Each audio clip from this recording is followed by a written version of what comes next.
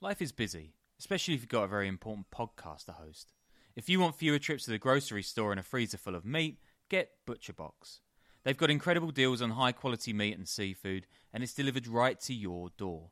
You can customize your ButcherBox plan, and they'll throw in recipes, tips, guides, and hacks.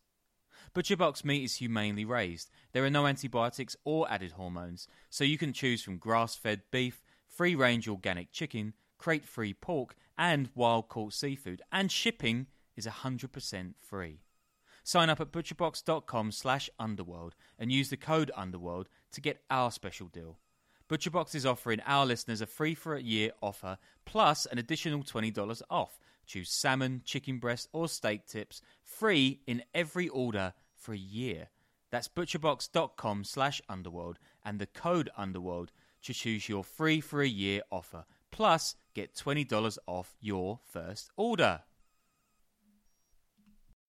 When you need mealtime inspiration, it's worth shopping Kroger, where you'll find over 30,000 mouth-watering choices that excite your inner foodie. And no matter what tasty choice you make, you'll enjoy our everyday low prices, plus extra ways to save, like digital coupons worth over $600 each week. You can also save up to $1 off per gallon at the pump with fuel points. More savings and more inspiring flavors make shopping Kroger worth it every time. Kroger, fresh for everyone. Fuel restrictions apply.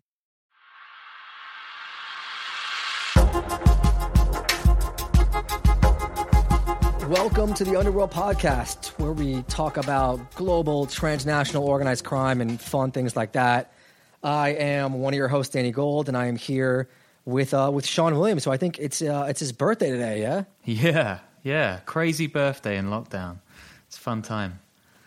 Sean is in Berlin, like the craziest party city on earth, taking time on his Friday night to do a podcast for everyone. If that doesn't send you to patreon.com/the Underworld Podcast, I don't know what will. I would be doing jigsaw puzzles. I would be watching TV. I would be doodling. I could be doing anything right now, but I'm right here with you guys. I mean, you're not going to go out for another 7 hours until like 2 o'clock in the morning anyway, so. No, I'll be in bed by 9. Anyway, today we have, a fantastic story. This is something that Sean has gone and done. He wrote an article for it, I think, for GQ magazine. It's actually, Sean and I have never met, but after I read this article, I was like, that's the guy I want to do the podcast with. And I hit him up in Berlin, and I was like, let's do this, because Sean went hunting for $1 billion meth lab in the jungles of Myanmar. And I'm gonna let you start right now, because that's a selling point right there. Yeah, it sounds like a good idea, right? Yeah. So that, there's this giant casino, right? And it's actually kind of a city all its own. And it's carved out of the jungle at the point where Thailand and Laos meet, right on the Mekong River. But it's not really in Thailand or Laos at all. And it's decked out in all these giant fake marble columns and golden crowns. And there's statues of Zeus and Confucius and armies of low-paid Burmese man the baccarat tables and food stalls. And outside there's streets packed with bright-lit pink brothels and restaurants where you can eat snakes and pangolins and tigers. And out back, there's a great big cage complex, right, where 24 tigers pace back and forth, angry, next to kids just, playing football. That sounds like the best bachelor party destination I've ever heard of in my entire life. I don't know why they didn't make The Hangover in Burma. It would have, been way better. Is this Mung La? Because I've had friends that have gone there. I've heard about the place. It's downright mythical, just lawless. No, so this is somewhere else. But the fact that you mentioned that is interesting, so we're going to get into that in a bit as well. But so this place is similar, and there's construction all around, right? And there's neon signs everywhere. And at night, thousands of Chinese tourists tramp up and down the streets looking for girls and drugs and weird things to eat. And everyone speaks Mandarin, and the currency is yuan. And the clocks are set to Beijing time, even though Beijing's 2,000 miles away. And some of the brothels have girls who look about 12. And cops don't patrol there, and the US Treasury said it's a hotbed of truck trafficking, human trafficking, money laundering, bribery, and wildlife trafficking. And it's placed it under official sanctions. So this place sounds pretty insane, right? I would say so. Yeah, this is the King's Romans Casino. And it's one of the key stop-offs on the Southeast Asian meth trade. I feel like people don't think places like this exist in the world anymore, but they definitely do. And I feel like a lot of them are near or in Burma's borderlands. Yeah, it's like it's another universe, this place, right? I mean, I spent a bunch of time running around the region late last year and again early this one, and it didn't do much for my sanity, to be honest. It's probably good to mention, by the way, like when most people think of drug markets, they think of the Mexican cartels, cocaine, but Southeast Asian syndicates make 2 to 3 times what they do, and they're fueling the world's biggest drug epidemic by far. It's wrecking lives even as far away as the States, right? One of them, this kingpin called Tsai Chi Lop, this Canadian-Chinese guy, he's accused of running a drug empire worth almost $18 billion alone. El Chapo, by the way, is reckoned to be worth about 2 to 4 billion. Jeez, that's a lot of money. And like, ugh. Like, this is the story of yours that I read that I was just like blown away. You know, I read a lot about this stuff. I report about it. This thing completely just shocked me. It's crazy. Like these jungle kingpins, they're not to be messed with. But I guess over like 6-7 weeks or so, I tried to get as close as I could to one of their infamous labs that pump out billions of dollars of pills and crystal into the world. We headed deep into rebel-held territory, hung out with gangsters. My photographer nearly got killed by a tiger. Like, seriously, he had this giant lump clawed out of his arm. It was insane. And all in search of this lab, which the locals call the Machine. It's sophisticated, massive, carved out of thick forest and hills, secured by militants and bribed army officers, and operated by chemists shipped in from Taiwan. Why Taiwan? I think they've just got, like, the talent. They're just getting headhunted because they've got the best chemist in the region. That's what we were told. I mean, this is the kind of journalism that I think used to be in a lot of places 20, 30, 40 years ago. And it doesn't really exist anymore, except in one man, Sean Williams. I'm nothing if not a throwback. So nearly all of this stuff goes on the Burmese side of the border, right? Which is one of the 3 countries that makes up this historic so-called Golden Triangle region with Thailand and Laos that I'm going to get into in a little bit. This is a country torn into tiny kingdoms run by about 30 different rebel groups who are either at war or at ceasefire with the ruling military, which is one of the biggest in the world, and it runs this country like a hermit kingdom. We got into Burma tons in your Rohingya trafficking episode, right? And I'm not even going to mention the Rohingya in this episode, which gives you an idea how screwed up the country is. Even the name is contentious, right? Some people prefer Myanmar, but that's what the dictatorship calls it, so I'm going to go with Burma. But it was the Hermit Kingdom. It has opened up, I think, in the last 6, 7, 8 years. But it's still, the borderlands there are just completely wild. There's still all these rebel groups fighting to carve out their own territory, drugs, lawlessness. And the country still is, it's opened up a bit to Western business interests, but it's still closed off in a weird way. And it's still, like you said, it's still kind of a dictatorship. Yeah, it's like, it opened up like just over a decade ago, but it was kind of, I think some guy told me it was kind of like just all of the military guys just took off their uniforms and put suits on instead. Yeah. So it's like, same day as yesterday. But this place is absolutely crazy. It's the maddest country I've ever reported from by a mile, I would say. So this show is about the world's biggest drug empire in one of the world's most fucked up regions, and how it's gone from the opium capital of the world, where donkeys haul tons of poppies across mountain ranges, to a network of rebel-held mega labs driving a drug crisis that's got tens of millions of people hooked worldwide. It's like Breaking Bad times a million. And I'll tell you why I wound up at the end of my trip sleeping rough on the banks of the Mekong with a mate with a broken rib, hoping tigers or the cold wouldn't kill us. This is not, by the way, an episode about successful journalism. Look, if we had episodes about successful journalism, we would not be making a podcast right now. That's a fair point. There will be no stories of successful journalism here. Patreon.com/The Underworld Podcast. Make us a successful podcast, at least. So, to get to the background for this mad stuff, we've got to go way back to when British soldiers piled through Burma in the 19th century, right? And they turned it into part of their massive empire.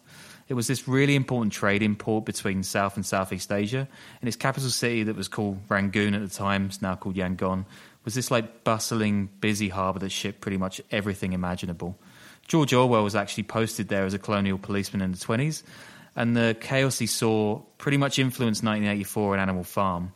He also described the, quote, cool, sweetish smell of opium that wafted through the streets. Poppies were one of the region's biggest crops, and most of it was grown in the cool northern highlands where Burma met Thailand and French-controlled Laos.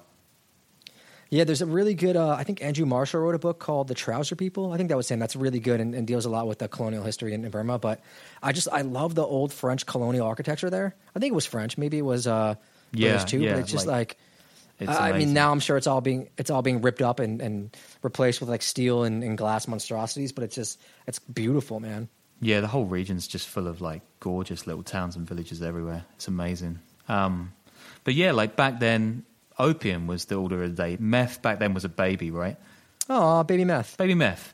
It's going to grow up, though. It's not going to be so nice. Yeah. A German scientist first synthesized it in 1887, but it didn't get used widely until the Second World War, where German soldiers used it to stay awake and wired on the battlefield. Hitler actually used it, too, as part of this like mad speedball concoction he was getting injected every day, so that explains some. Japanese soldiers used it too, and they occupied Burma during the war. When the bombs dropped on Hiroshima and Nagasaki and the Soviets took Berlin, tons of methamphetamine just lay around for mobs across Asia to make millions on. Doctors rebranded them as diet pills, and this great addiction just kind of carried on. Whoa, hold on. This is the bio for meth. This is pretty wild. Yeah. Were these pills were just lying around waiting for anyone to kind of take them? Yeah, I mean, like the fascist governments had like made millions of these things because like their troops are just sweeping across the region way quicker than the Allies, and this was one of the big reasons why. I mean, they just weren't sleeping; they were off their face all the time. So when the war ended, they were expecting to win, but just giant crates of this stuff's just lying everywhere. So yeah, so then the mob got hold of them. Gold mine. Yeah. In like 1948, Burma gets independence from London, but it's an absolute basket case. I mean, the wars ripped up all these tribal grievances, and warlords are battling control of land the size of their own back garden. At the same time, the US, which is desperate hold of communism, tools up a bunch of them, not only in Burma but in Laos and northern Thailand. The rebels get their money from heroin, which starts flooding into the US market from the Golden Triangle. Tons of this production is focused on Shan State, which is this huge, dense region where eastern Burma meets China and Laos. So you get to the 60s and the story of modern Burma as its drug kingdom becomes the tale of two despots. One of them is this socialist called Ne Win. He takes control of Burma in a bloodless coup in 1962, and he throws the country behind a so-called bamboo curtain and just isolates it completely from the world. Now, this guy is nuts, right? His lucky number was 9, so he minted banknotes in denominations of 45 and 90. When a fortune teller told him he'd be killed from the right, Win ordered cars to drive on the right instead of the left-hand side of the road. Burma still runs an hour out of step with its neighbours even today. Win holed up in Rangoon, surrounded by military, and steered this so-called Burmese way to socialism. It didn't do much but cripple the economy and get the rebels who wanted his throne, building the world's biggest heroin-producing market. And heroin was first synthesized by a German, too, in the 1890s, by the way. Guys in Germany must have been getting messed up back then. Yeah, that's totally different from now. But heroin and meth came from Germany. Yeah. I mean, you can thank Germans for a lot of modern chemicals. I think ecstasy is German as well. Interesting. Yeah. Anyway, like in Burma at the same time as Ne Win, there's this Chinese Shan guy called Kun Sa, and he's building an empire, right? As a young man, he joined the Chinese Kuomintang army that lost to Mao's communists in 1949. Kun Sa was a separatist, and Ne Win locked him up in 1969. When Kun Sa came out of prison 5 years later, he becomes this massive drug lord, building an empire across the Golden Triangle border in Thailand. And by the mid-1980s, his so-called Shan United Army has 20,000 troops, material including surface-to-air missiles. By that time, the Golden Triangle was pumping out like 45% of the world's heroin, and Kun Sa was doing half of it.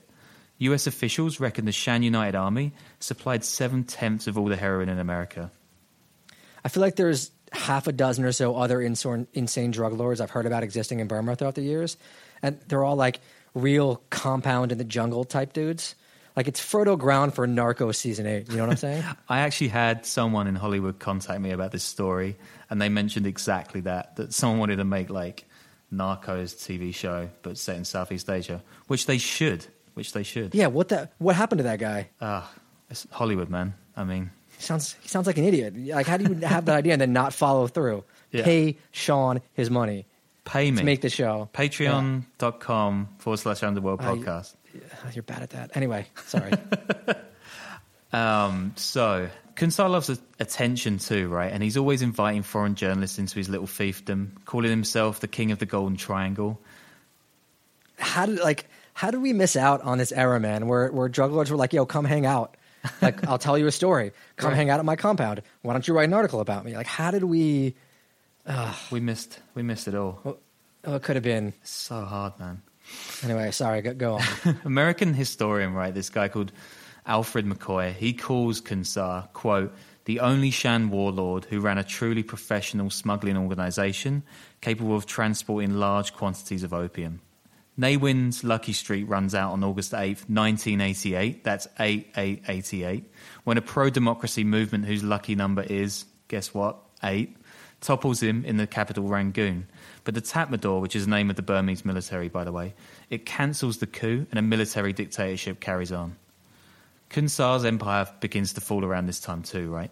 In 1980, a regime change in Thailand robs him of his biggest protector, and he flees across the Burmese border. By the 90s, the military government in Rangoon, working with the US DEA, fought his men back into the hilly borderlands. In 1996, Kunsar makes this pact to stop making heroin, and he lives out the rest of his life in Rangoon, retired, which was renamed its pre-British name Yangon years later, by the way. And he lives in Yangon with 4 Shan wives, so he kind of gets off. Sean, I just want to say I'm learning so much. What a fantastic podcast. Please give us money at our Patreon. Indeed. So in the 90s, heroin production is collapsing, and Afghanistan is getting bigger as a producer. But the Tatmadaw is really weak after decades of disastrous economic decay. I can't even say that word. Decay? Decay, that's the one. Yeah. And they make a bunch of pacts with rebels to let them rule tribal areas in return for ruling Burma, whatever broken up state Burma actually is by this point. One of the maddest of these groups is the United Wa State Army. In this part of Shan on the Chinese border called Wa State, they're a remnant of the Burmese Communist Army that broke into 3 parts in 1989. And, this is going to get into, People's Front of Judea kind of territory here. There's, so many acronyms, rebel groups running Burma. It's actually impossible to keep up with them. Every book on Burma has, a glossary of hundreds of these things. Anyway, the Wa, these guys are tough. They fought off every invader, including the British back in the day, and they got armed by the communist Chinese way back when. Yeah, I want to do a whole episode on the Wa because they're just. Yeah, we should. I mean, they're nuts, and also we said they're a remnant of the Burmese Communist Army, but they're an ethnic group too, and they were known as being headhunters and all that. I think my favorite Wa story is from Bertel Lintner's book on Burma. I think the British, this is in the 30s or 40s, somewhere time around then, maybe a little later. And the British were on some British civilizing mission, and they hit up the Wa to be integrated into the country, into the government. And they asked them, what do you want the future of the Wa to be? And they were like, we don't think about that stuff because we are wild people. We only think about ourselves. And the Brits go, don't you want education, clothing, good food, good hospitals, etc.? And the Wa go, this is a quote, we are very wild people, and we do not appreciate all these things. just legends. They were just notoriously famous fighters before even all this. They're nuts, man. We were traveling through Wa territory a bit during this trip, and there's these kids. They look they must be 4.5 feet tall, wearing old fatigues from the 50s and stuff. Holding rifles twice their height. It's pretty nuts. They're everywhere. It's I think they have an air force too, don't they? They have a rebel air force. Yeah. They're like a fully de facto state on the corner of Burma. So why is this hermit kingdom still backed by China? Yeah, it's about the size of Belgium or Maryland, 600,000 people, and the kids and the men are conscripted into a 30,000 strong army that's dressed in all these crazy Cold War fatigues and tall with rifles from the 60s. It's a crazy place. In the 90s, these guys build this kind of narco North Korea by pressing this new pill called Yama, or horse pill. These things were first used to give pack horses a boost up mountains, but of course the locals are soon getting high on them. And the Wa's pressing millions of these things and they're flooding Asia. Is this also like they call it yaba in Thailand? Because when I was in Thailand, that was really popular. Yeah, I mean, it's the Thais that gave it that name, actually. So, like, basically these things, like, they're meth pills, right? And workers can get through long days, parties stay up for days and days on end. But it, like, rots people's teeth and it makes them look like zombies. So the Thai authorities call them yaba, yeah, or, like, crazy pills in Thai. And the name kind of sticks, right? So over the years, other groups make the pills and some venture out into crystal meth or ice, the stuff Walter White cooks up. And by the way, crystal meth is pound for pound worth more than heroin, so no wonder it's taken over in the region. I did not know that. But yeah, yaba was like, I mean, backpackers were smoking it. Like this is 2007 and it was everywhere. I'm not going to say that I've smoked it, but if I had smoked it, I'm sure the experience would have been pretty insane and I would have been up for about a day talking about football, but I haven't, so let's move on. I guess like we're getting pretty up to speed now, right? And you might wonder how the King's Roman Casino fits into this whole mess. Its owner is this guy called Zhao Wei, who's a Chinese guy from a massive poor region on the border of Russia. I always find it all mad how Russia and China share a giant border. Like, is there two crazier countries to share a border like that? It's weird. Anyway, Zhao makes his fortune in timber. Then he goes into the casinos. So he invested in one in Macau and then in his tiny little town on the Chinese-Burmese border called Mong La in 2000. There's your Mong La. So he builds this mini China, right? He imports Chinese staff. He puts these exotic animals on the casino's food menu. Sound familiar? Yeah, dude, Mong La is just the stories I've heard of that place. It was exactly like you described the casino in the beginning, just like endangered animals, child prostitutes, all sorts of gambling, drugs, all that. Yeah, I mean, lawless. Yeah. Yeah, lawless. Yeah, it's like crazy place. I never went there, actually, but I've heard some pretty grim stories, yeah.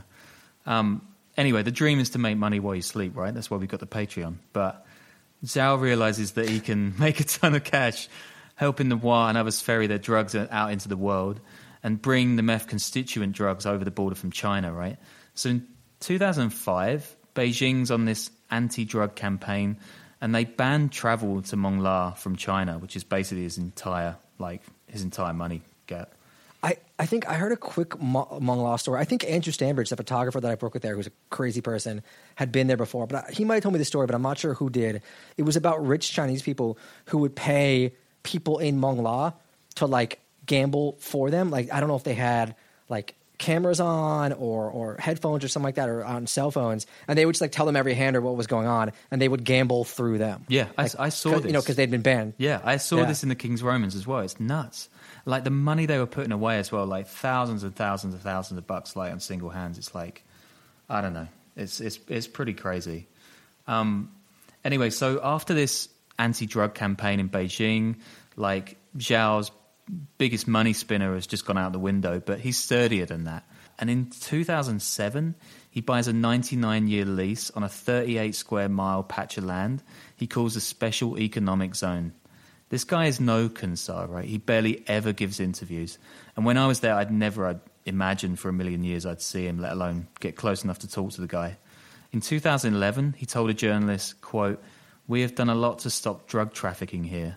We have our own special economic zone police and an office of the Lao police here. We take a very strong position against drug trafficking. This is our responsibility." I mean, that's obviously bullshit, right? But there's pretty much nothing anyone can do. Lao politicians are in Zhao's pocket. I think there's like a picture of him smooching. I think there's a picture of him smooching like the Lao president or prime minister or something in the brochure for the hotel. And the US sanctions aren't really going to hit a guy who does his business in yuan, not dollars. And here's the thing. You can barely even get to these places. Mong La still exists, of course, but it's one of tons of so-called black zones in Burma that foreigners in theory can't even get into. But in a place where bribes are pretty much the order of the day, there are ways, of course. I think we got into one place through some telecommunications contractor who was going out with a local woman, and through her, we got into some commander who could be bought, like that kind of stuff. Like, I'll go into some of our trip in a bit, but every single interaction in Burma is like this. To go like 10 yards, you got to bribe someone. It gets pretty tough. So the way this system works, right, in this drug world, is pretty much that you have precursors like ammonia and pseudoephedrine. That's the stuff you get in cold medicine to unblock your nose. We're putting a special how to cook meth video up on the Patreon, but you got to cough up some more donations to get it. Yeah, you seen those cooking videos on YouTube? We're going to do one of those. It's going to be great. Are there cooking videos up of that on YouTube? Cooking meth? Yeah. Probably, yeah. There's the market right there. Anyway, sorry, go ahead. And now, because the Golden Triangle, and especially Burma, is wedged between India and China, you've got these two great routes to smuggle all of that stuff. A retired DEA agent told me that back in the 90s and early 2000s, there's this kind of no man's land between India and Burma right up in the beautiful mountainous north, which is just lined with blister packs of pills, about a football field in length, and people were just rocking up and unloading a shit ton of this stuff on lorries. I've actually heard stories of that border now, like the India border, and apparently there's a ton of generic pills made in India that are just flowing over into those border towns, and it's full of addicts to like anti-anxiety and pain pills, all sorts of prescription medicine is just like crazy on that border in all those villages, and everyone's addicted. Always the borders. Always the borders. Borderlands. So these days, the primary route is from the Chinese province of Yunnan that backs onto the Golden Triangle. I mean, one, it's China, right? So there's just tons and tons of this stuff going into making all kinds of chemicals and other things. Second, after China cracked down on its own meth industry several years back, many people say they've kind of turned a blind eye to constituents leaving the country, kind of like outsourcing their meth production by proxy. So now it's all in Shan State and Wa, which is where I spent the vast majority of my time out there. Actually, a lot of the key players actually are Chinese. An American officer I spoke to told me they get ID cards from dead Burmese so they can get across the border easily. Just lawless. It's crazy, yeah? So, like, once you've got your stuff across the Shan or Lao border, they don't need to head to Thailand much because the Thai DEA are actually pretty badass and they've been known to just slaughter entire bands of smugglers on the spot. I've seen some pictures of that. It's pretty grim. Once you're over the border, you take your stuff to this massive so-called machine. And the machine just means massive factory, like massive pill factory? Yeah, it's just become the stand-in that everyone says when there's like a giant one that's making ice, basically. These things are owned by a big cartel. I mean, there are smaller places like mom-and-pop operations, like pill presses all over the place that are pushing out yaba for peanuts so people can eat. Like, this place really is a narco state in that respect. This is an excerpt from a recent crisis group report. Quote, "The trade in ice, along with amphetamine tablets and heroin, has become so large and profitable that it dwarfs the formal economy of Shan State, lies at the heart of its political economy, fuels criminality and corruption, and hinders efforts to end the state's long-running ethnic conflicts." So this stuff really is the economy in Shan, and to a lesser extent northern parts of Laos as well. So now you've got your stuff on site, right? And you're a big player, and you've got your Taiwanese water whites cooking up the good shit, and you've got your protection either from the Burmese military or whichever group is in control that particular day.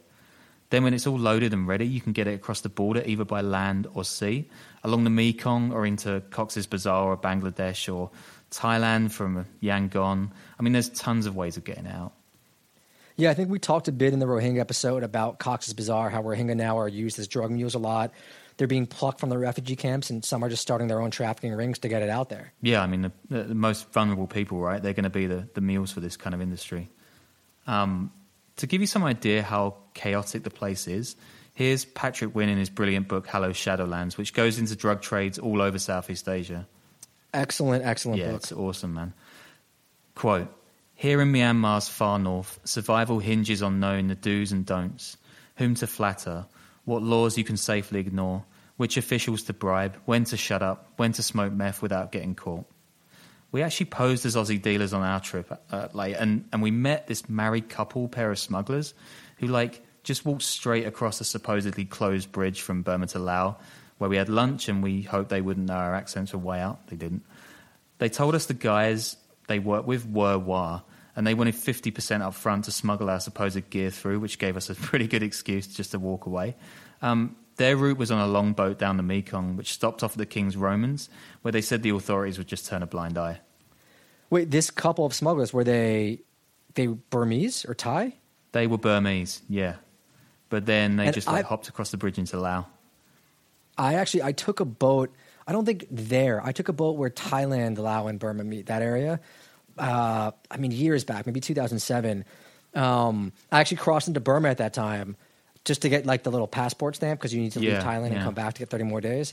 And it was, we took the boat I took 2 days to Luang Prabang, and it's a beautiful area. I mean, it's wild and it's poor, but it's beautiful there. Yeah, I'm gonna stick some of the videos I took on my phone of this like trip down the Mekong we ended up doing that night. There's like, I think it's maybe the most beautiful thing I've ever seen. It's like unbelievable. But anyway, that was like how some of these small time smugglers get their stuff through the region, right? So now we're back to the King's Romans and the casinos.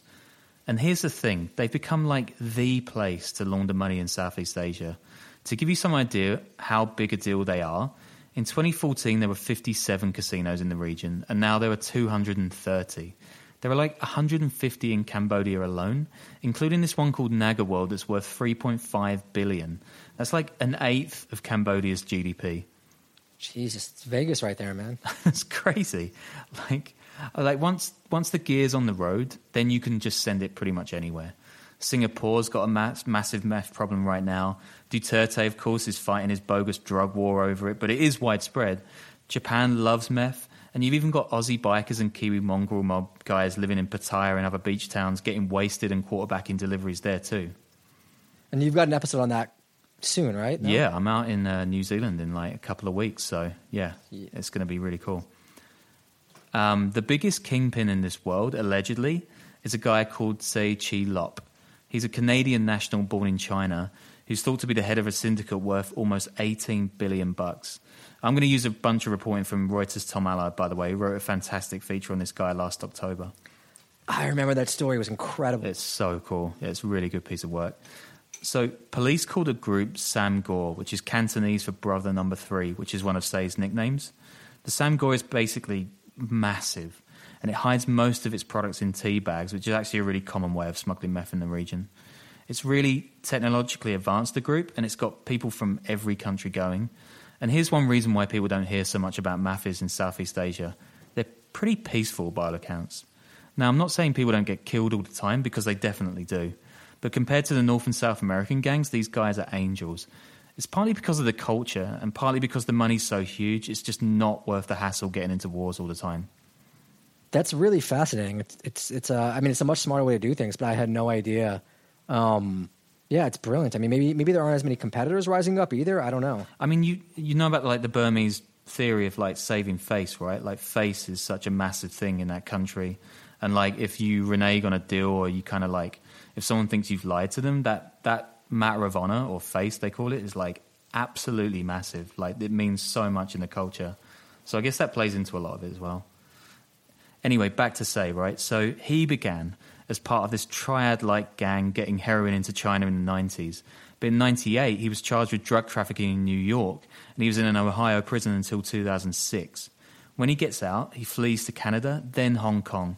Then he sets up a company there in 2011, and it just grows and grows. He's protected by this ring of Thai kickboxers. He travels in private jets and spends millions on lavish birthday parties. Thai kickboxers. I mean, it's a classic move. Personally, I would rather have, a bunch of guys with guns.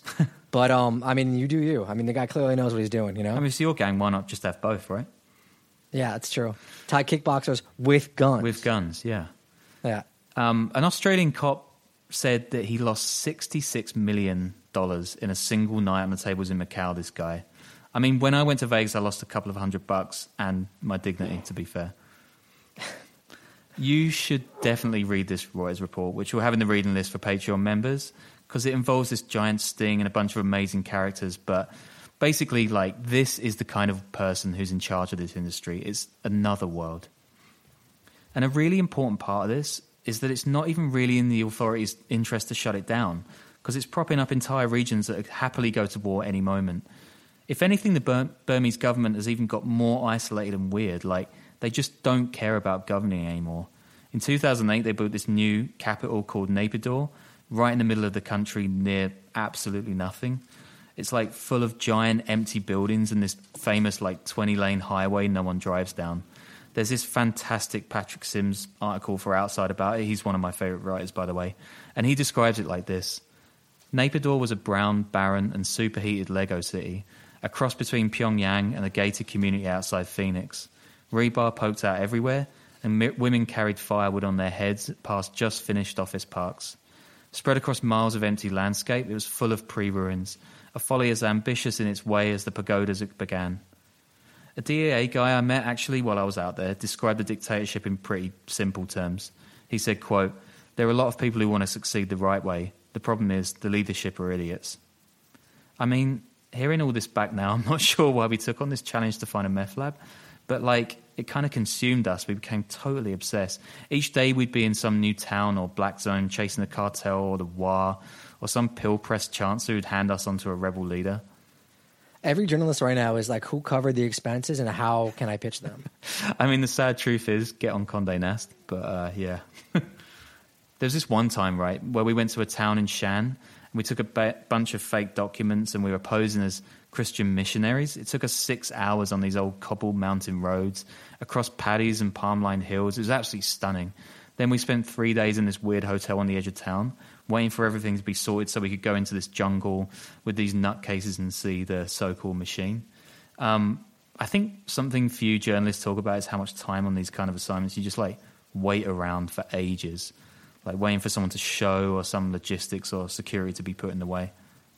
I mean, 90% of the job is waiting at checkpoints. But what was this whole? I mean, you're Australian dealers, you're Christian missionaries, you're going full. I don't know, Mr. Bean. Like who wears costumes and disguises? Well, I was going to say Gonzo, but yeah, you can call it Mr. Bean if you want. we were told that was the best way of getting past all these like government checkpoints, and it worked. Like it really did work, and we were like jokingly saying "Peace be with you" and stuff at these checkpoints. It's kind of funny. But I hope it was worth the hellfire. It will be. It will be. So we spent 3 days in this weird hotel, right? We were just waiting for these guys to set us up so we could go on the jungle road to get into the sort of like middle of nowhere to see the machine. And we're just like huddled up in this hotel, making the odd trip out for beer or food, but basically trying to stay under wraps because we're not supposed to be there. And one time we had to evade the cops who were chasing us. We got 2 vans and one of them went one way and the other one went the other. It's like, it was a bit slapstick.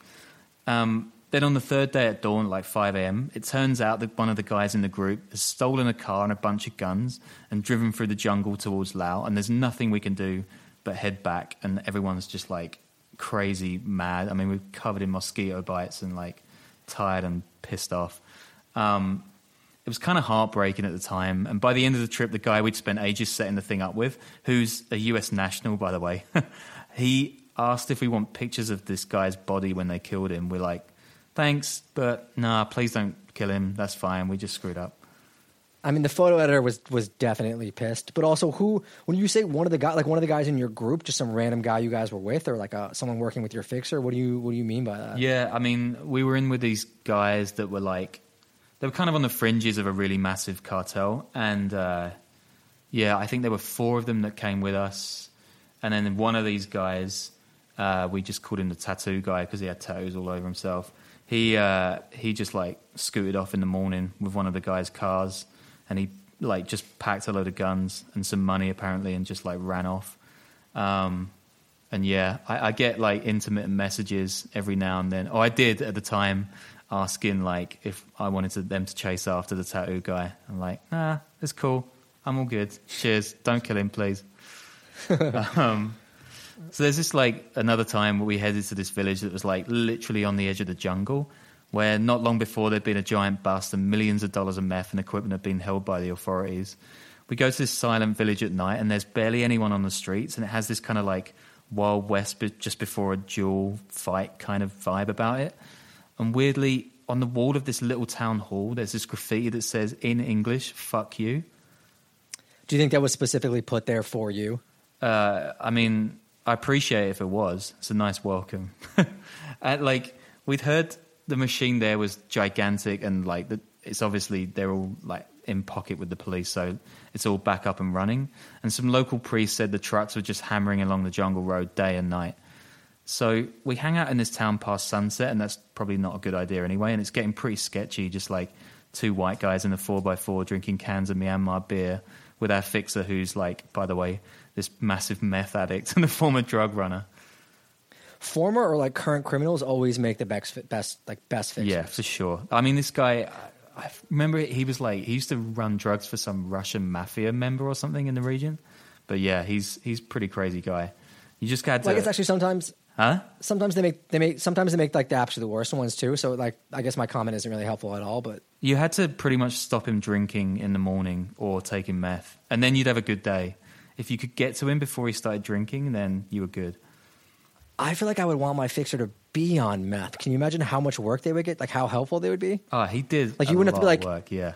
You would have to be like, call that. Hey, can you call that guy again? Because he'd just be calling that guy like 15 times in a row every 20 minutes because he's so wired, you know? Yeah, I mean, this guy was solid. He's a solid guy, but I mean, like he walked up to this bunch of teenage boys actually, and he was like, right, they'll know. Like the young boys will know if anything.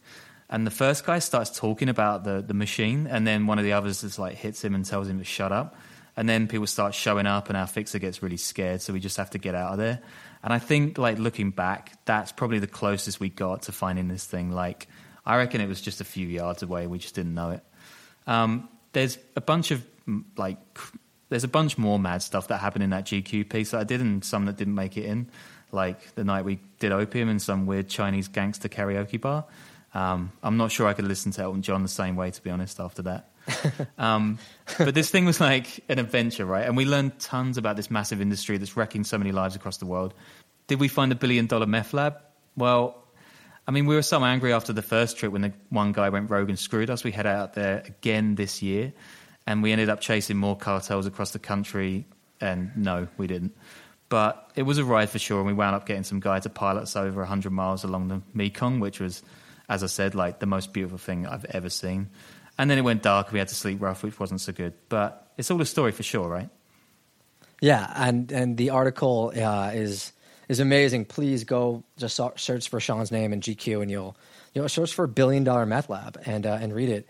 And yeah, thanks everyone again for tuning in, man. Please, like, if you're not subscribing, please subscribe. It really helps us out.